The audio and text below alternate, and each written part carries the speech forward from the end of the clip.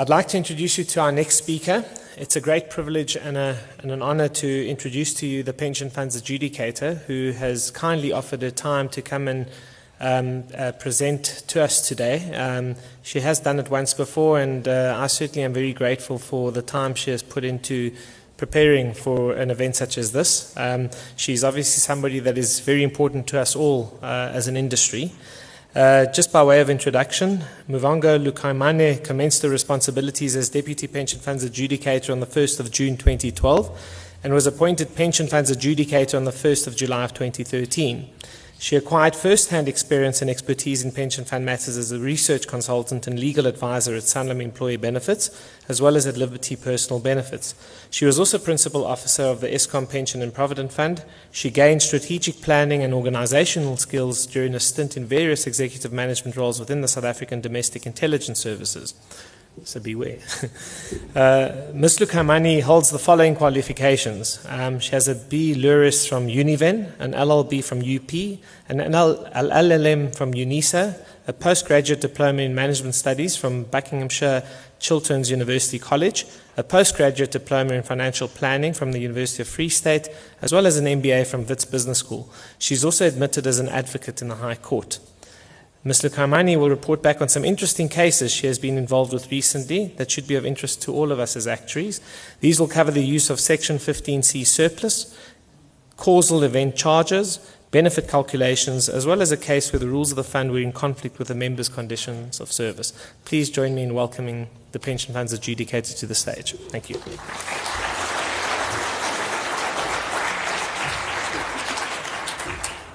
Afternoon, everyone. I think I'm being set up.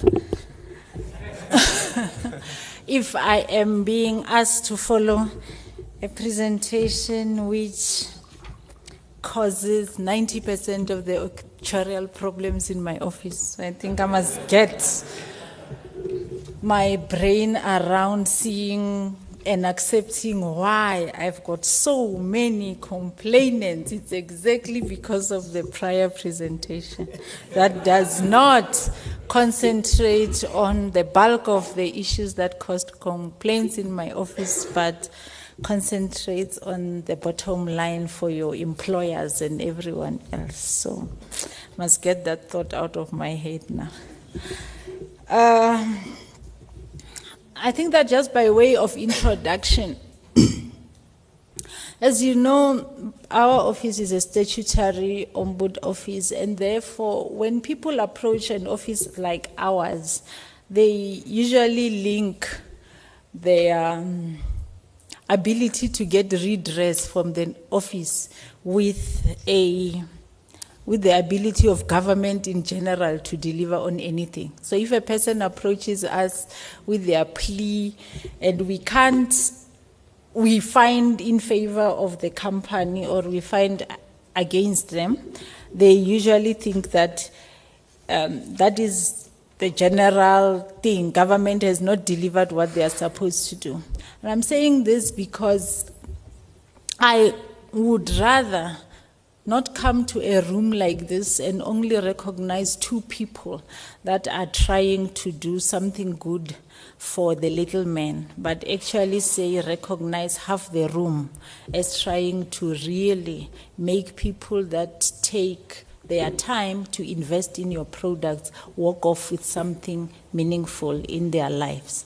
Because at the end of the day, part of what I do is to make sure that people have respect for the industry as a whole, because it doesn't help if I stand at podiums and everywhere else and say the products that you are all developing and putting in place are not helping people, because at the end that takes away from the integrity of the industry. So as I stand here, my plea also goes to give a little.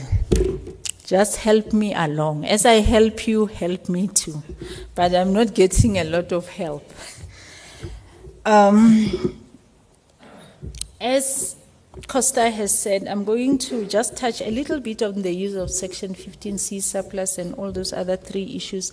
I think that as far as Section 15C surplus is concerned, the advice that funds are getting from most actuaries is spot on.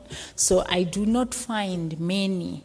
I just wanted to give that as feedback to say I do not find many concerns in terms of the use of Section 15C surplus. I think boards of trustees generally understand how it's supposed to be used. The rules have been put in place, so that is not an area that I am concerned about. And I think maybe Marius, I don't see you from where I'm standing. I think Marius has done quite a bit of work, because in the beginning, when I started in the office, I would go and refer certain things to his department because they looked a little bit like people didn't actually get the understanding. But now, even where I find complaints where it's one board member who doesn't generally agree with what has been done, I'm able to find that there was some logic in how the board in final got to a decision for how the surplus should be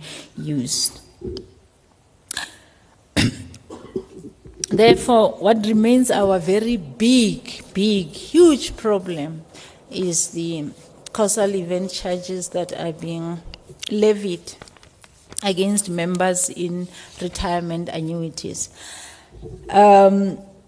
I was actually very disheartened to see that in the last week or so, I saw a notice saying that RDR has been put back for some reasons, but I know that given the space within which I operate in, some of your principals are lobbying very hard for some of the things to be put back a bit. So apart from the fact that there might be administrative reasons why this has been put back a bit, I do know that there is general unhappiness in terms of the way that it's going to work, and therefore there is a little bit of pushback in terms of requirements for National Treasury to think through some of the things that you think will affect the charges that you are currently levying.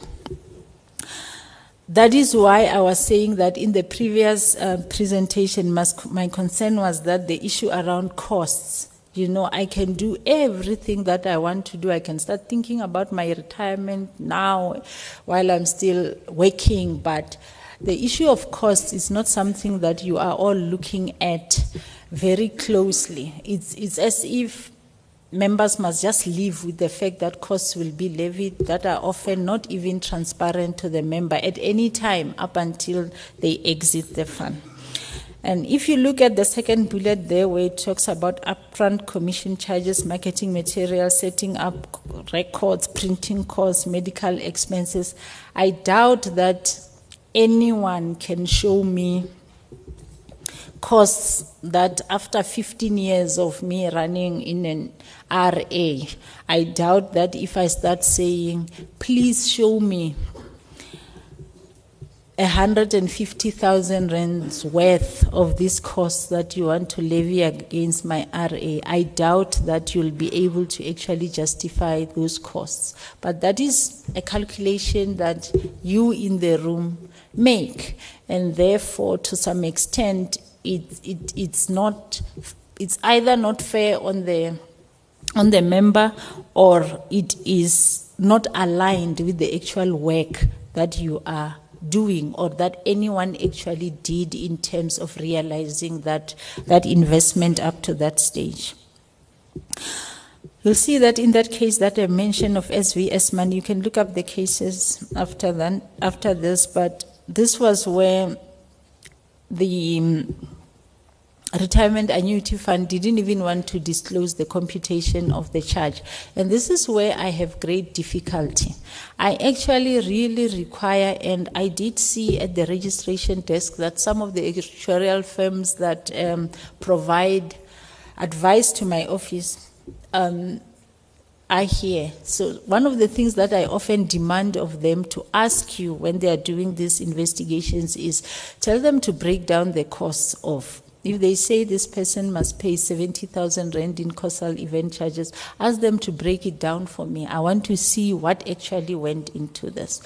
And when we demand that, the most disheartening thing is that, yes, an explanation will come, but suddenly it will also come with an adjustment of, say, the person will now suddenly be asked to pay only 70% or 60% of what they were initially asked to pay. Members usually will feel a little bit better, but from my side, the concern is, why would it take? I know that for every one complainant that comes to my office, maybe 50 that went through exactly the same thing didn't bother to come and lodge a complaint. And if you could reduce that cost just because the office has asked you to explain how you computed the cost, that then for me says that there is a little bit of just thumb sucking in terms of what it actually costs for you to absorb a cancellation of a policy. The general concerns there are really that the rent amount is calculated on exit, and I think here I should blame maybe partially, I think a combination of something done by actuaries and lawyers is actually meant for no one to understand, because you go and you want to levy certain charges, you get your legal department to draft something that no one can understand. So individually, maybe someone can understand what you're trying to say, but once you combine a legal drafting of what a member is going to be charged, I mean, no one can actually make sense of exactly what it is. I'm also concerned about the illustrative values that are provided to members. And in that respect, even you would have noticed that we do not have jurisdiction over living annuities. But usually when people complain, it is also because at the point that they were given, that they initiated their contract, they were given very sterling illustrative values of what is going to happen over time. And that inevitably never happens.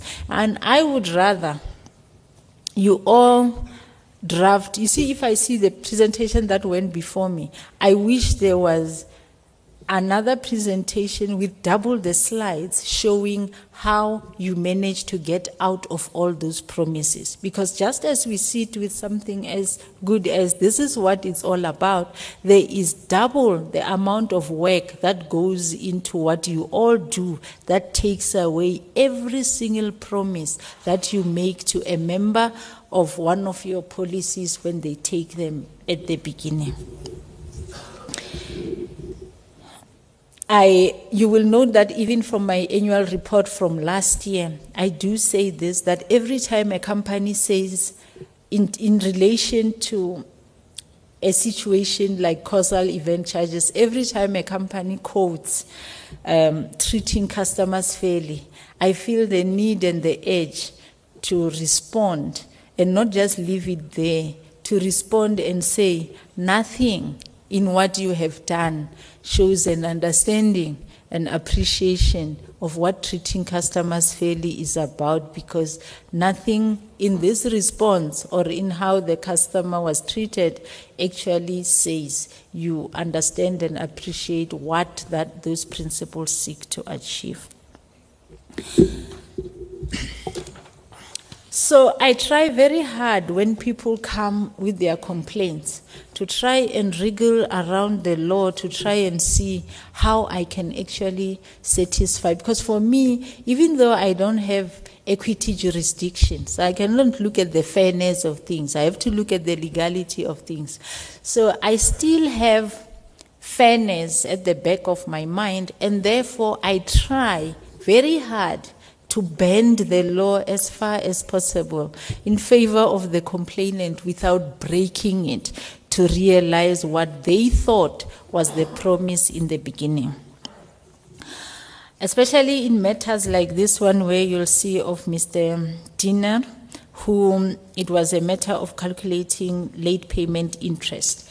And just generally, I won't go through the slides will be available for you, but it just shows how really what we have started to do, if a benefit is paid late, we are charging interest on that. And if I want to show this one.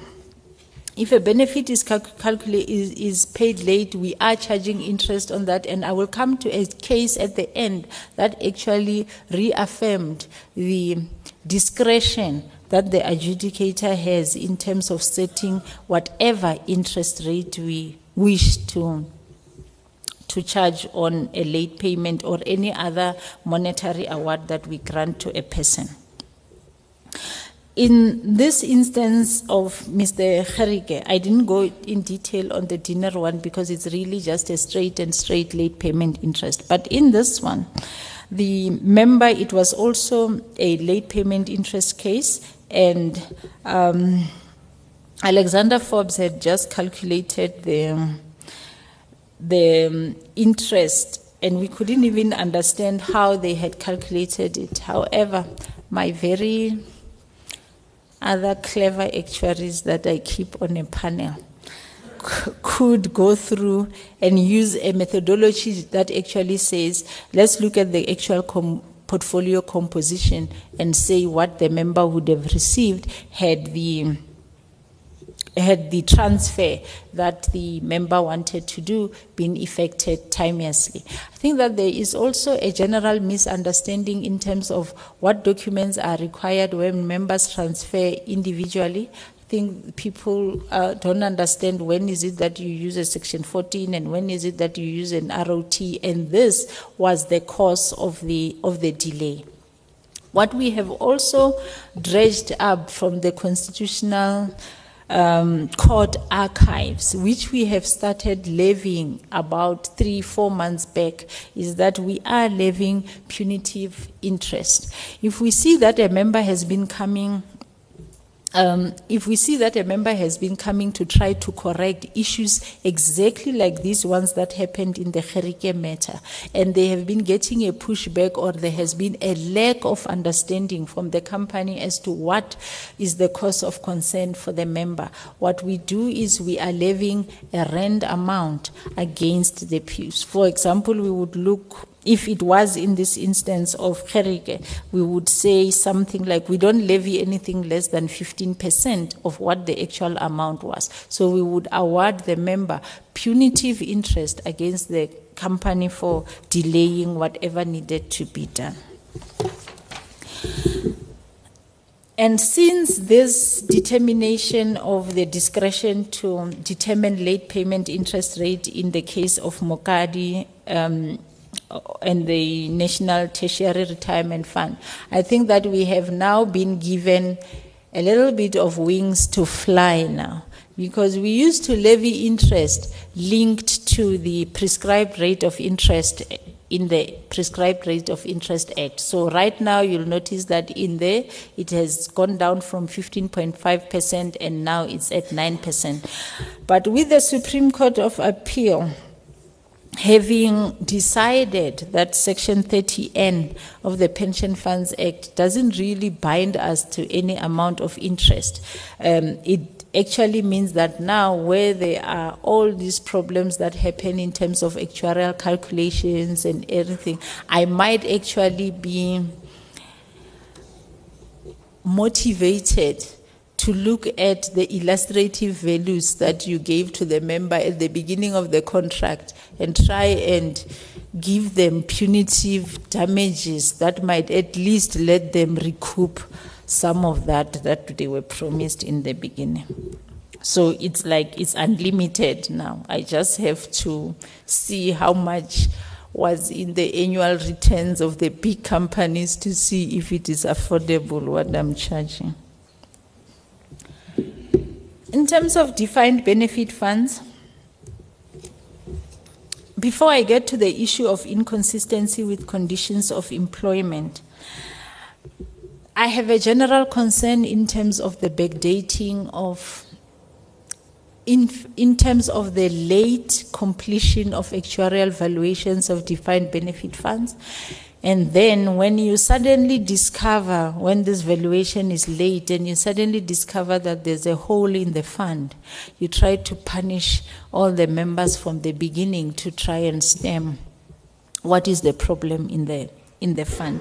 I mean, if you look at the KZN Municipality Fund, after making all sorts of questionable investments, they are now paying out members 50% of what they were entitled to. Whether you are retiring or you are leaving by resignation, they can only pay you 50% because they are under curatorship and all sorts of things are happening. But there was an actuary there who just sort of fell asleep at the wheel for some time. Same thing in general with the Municipal Employees Pension Fund.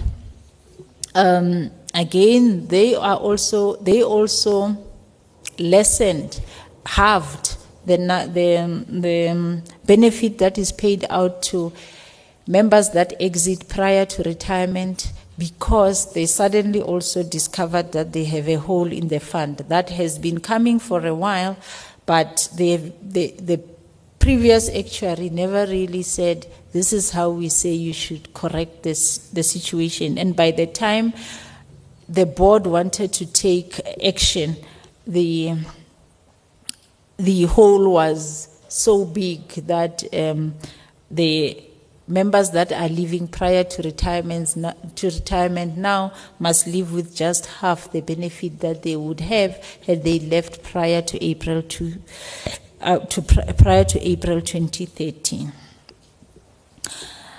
Also, the issue of transparency. I'm now dealing with a matter, although it's still at investigation stage, I'm dealing with a matter that involves the Eskom Pension and Provident Fund, where we are dealing with an issue where they are running part of these things that you like to call hybrid funds. They have a deferred scheme that runs on a defined contribution basis. But a member who is leaving is querying where their share of the investment reserve is at. And what we are haggling about is the fact that they say to me, it is in that benefit that we are paying, and I'm saying to them, since you are running this on a DC basis, I actually want to see you compute year on year what this member's share of the investment reserve account is. So to the extent that you are able to force people to, or funds that you are advising, to be more transparent about that which they are doing in terms of defined benefit funds that are running all sorts of other accounts within, you should, in a DC fund, I am entitled to know what happened from the start to the beginning. Therefore, even if you house a DC arrangement within a DB fund, you should operate it on the correct principles. In terms of the issue I wanted to discuss on defined benefit funds was that you constantly really have to advise your principals or the employers on the inconsistency with conditions of employment. In the three instances that I mentioned there, these people were actually employed at very senior positions within the municipalities. You know that at senior level in a municipality, you are out and out on a fixed term contract, and therefore it's never suitable for you to join a DB fund on any day. In all these judgments, because we could go back to the employment conditions of these employees, we could then say that they were never supposed to be members of those funds, and therefore all their contributions, both employer and employee contributions, should be refunded to them along with a reasonable amount of interest. I'm sure my time is up, right? Oh. I feel like I'm talking so slowly. Yeah.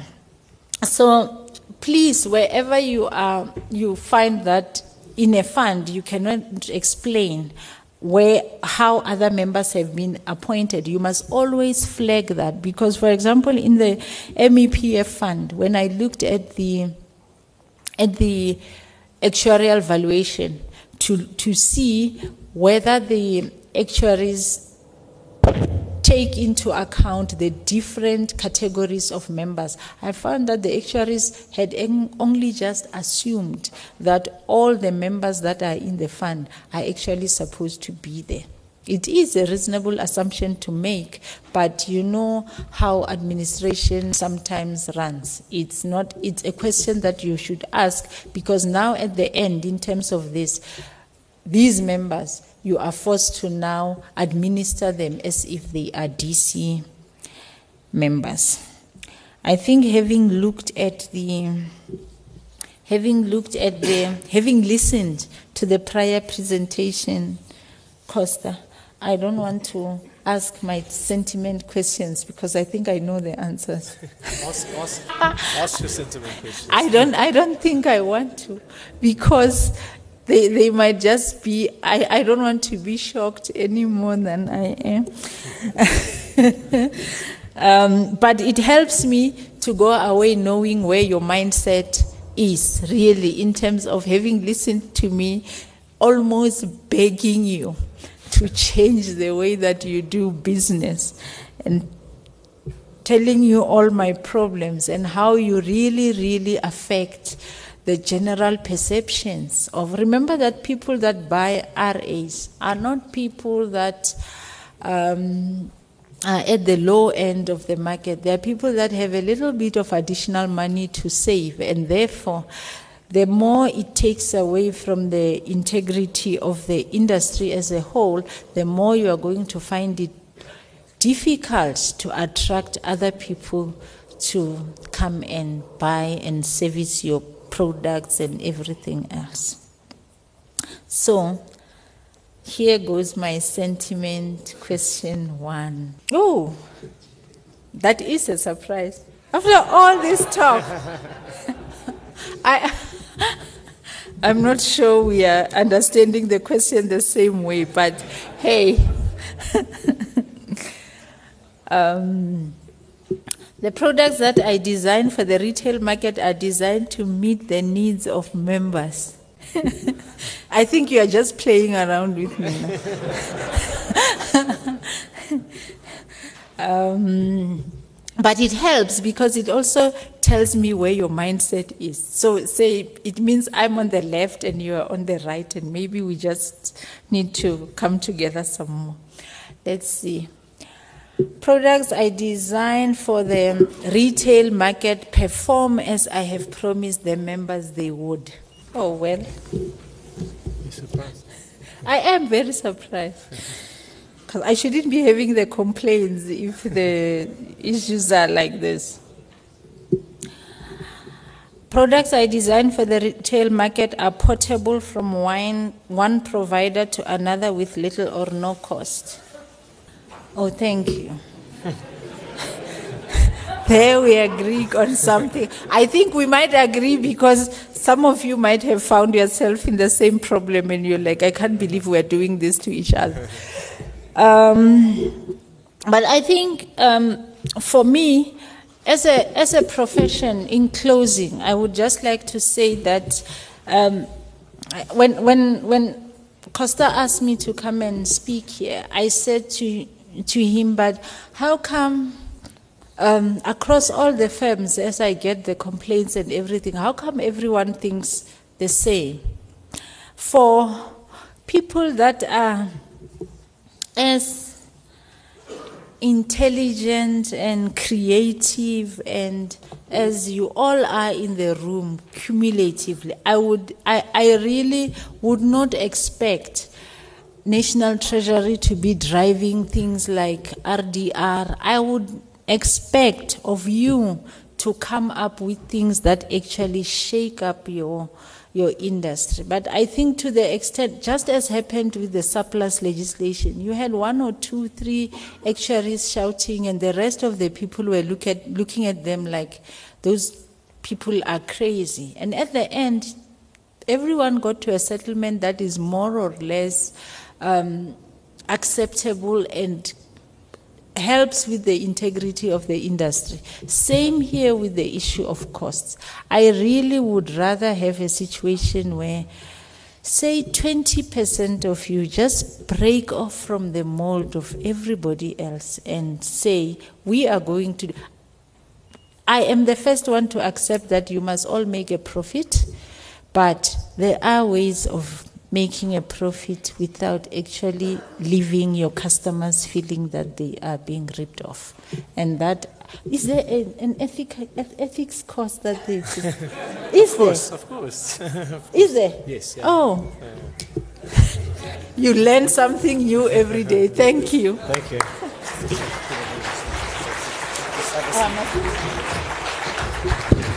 It's always great to listen to the Pension Funds Adjudicator and be on the receiving end of the sort of criticism that she levels at us. I think it's also true to say that as actuaries, I'm sure I speak on behalf of everybody in the audience, we certainly do have a sort of a duty to the public interest and to the good of society. And I think it would be wrong for us to stand back and not listen to the words that you say without doing something about it. I think in all of our roles, certainly I speak as a professional myself, member interests and what's right for members always is true to heart. And I think whilst you may get all these complaints of people that are unhappy about fees and costs and things like that, I imagine that there are thousands or hundreds of thousands of people that you don't get complaints from for whom the industry is doing something right. It's not perfect.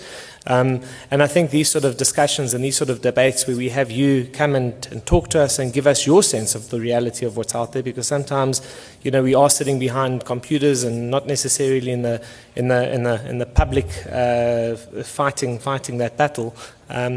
Sometimes we do lose sight of that. So it's important that these sort of discussions and the opportunity for us to listen to you and for you to give us this honest feedback is very much appreciated. So on behalf of all of us here, we really appreciate your frankness, your openness, and the manner with which you've presented to us. I do know that there are one or two questions left. Fahmida right in front here has got a question for you. I'll take two questions and then we'll break for some tea. Great, thanks Costa. So I'm wearing a red jacket. I left my red beret at home. But here's something to challenge all the actuaries on here in the room before I ask you a question, right? When we designed the traditional RA policies, we were designing them for mutual companies. So although we charged members high costs, they still benefited from the profits that came through on their with-profit participation on the policy. We now offer those policies from a mutual and a Sanlam who are no longer mutual companies, and members don't benefit, and that might be part of the reason why they're feeling a bit hard done. I mean, they're also seeing the unit trust linked RA alternatives, and so they're becoming a lot more aware of costs in the traditional RA life policies, and that's another reason why I think you're starting to see sort of even more of an uptake in RA complaints. But now my question to you is that the first statement of intent initiative got driven by the Pension Funds Adjudicator's office because of the wave of complaints that came through early in the 2000s. Are your office and National Treasury looking at a second sort of statement of intent, or are you still waiting for the industry to respond? And if you are waiting for the industry to respond, do you know of any initiatives to sort of self-correct or not? Thank you, Fahmida. I think if I can just comment on the statement of intent, I think from Treasury's side, maybe they really did go into this with the utmost good faith, thinking that the companies would implement this the way that the agreement went and the way that it was intended.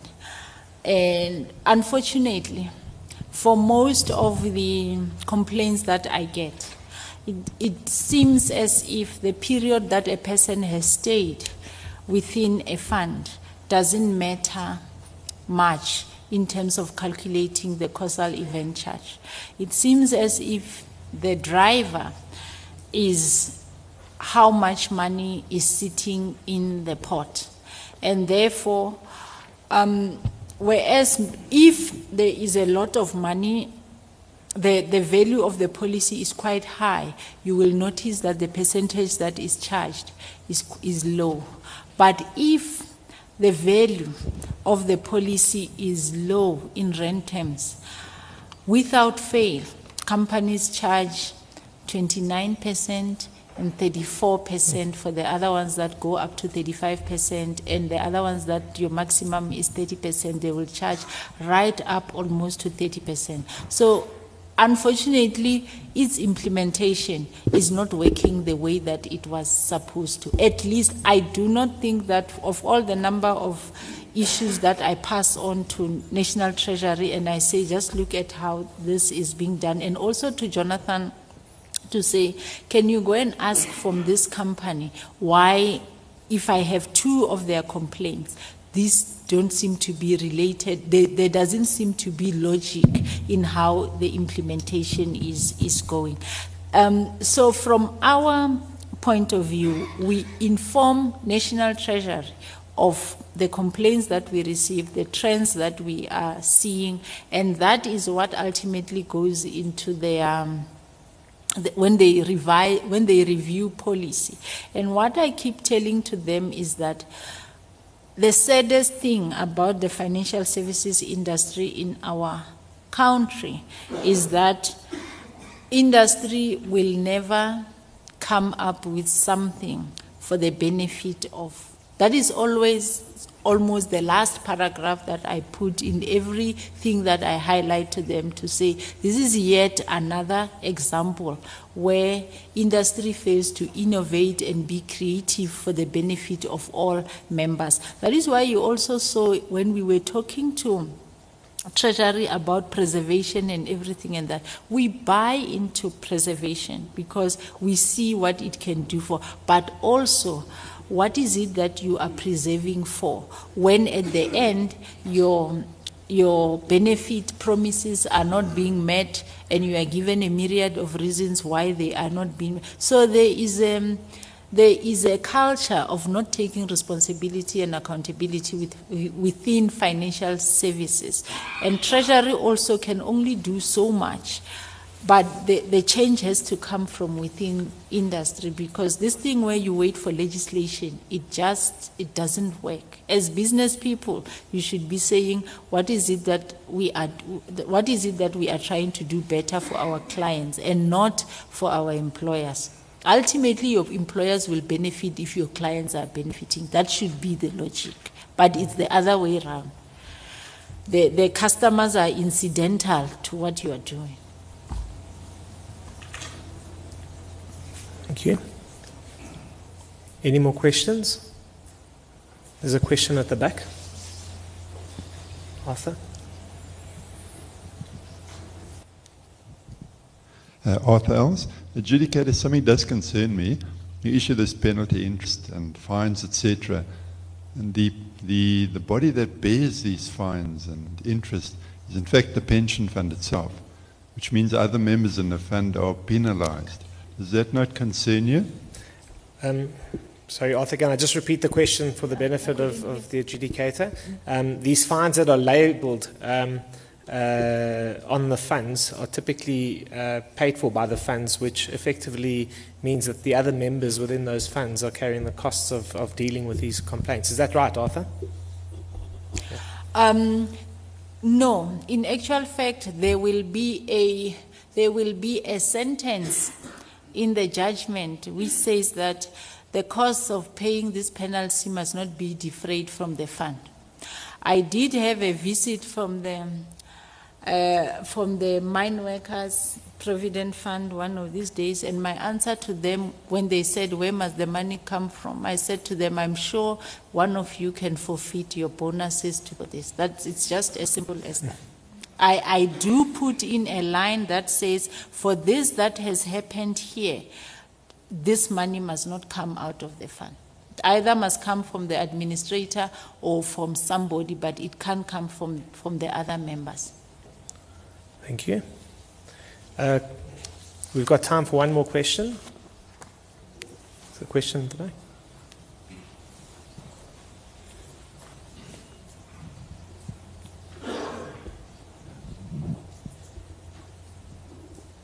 Yeah, I'm asking on behalf of members of the fund. We had a ruling judged for the members of the fund, the fund was awarded interest payment by the administrator for late investments, and we had asked if the fund could have compound interest calculation.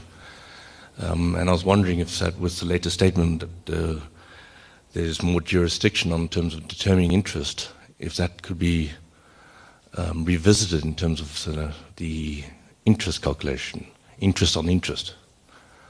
And this is actually paid from the administrator to the members. Order interest to be paid. Unfortunately, it is compound because we levy it at a rate per annum. Therefore, it unfortunately it's compound. But the idea is to get everybody in the cycle to do what they are supposed to do on time and not wait for someone to force them to pay. It is with the assumption and expectation that it is compound interest. Thank you. Thanks, Muvhango.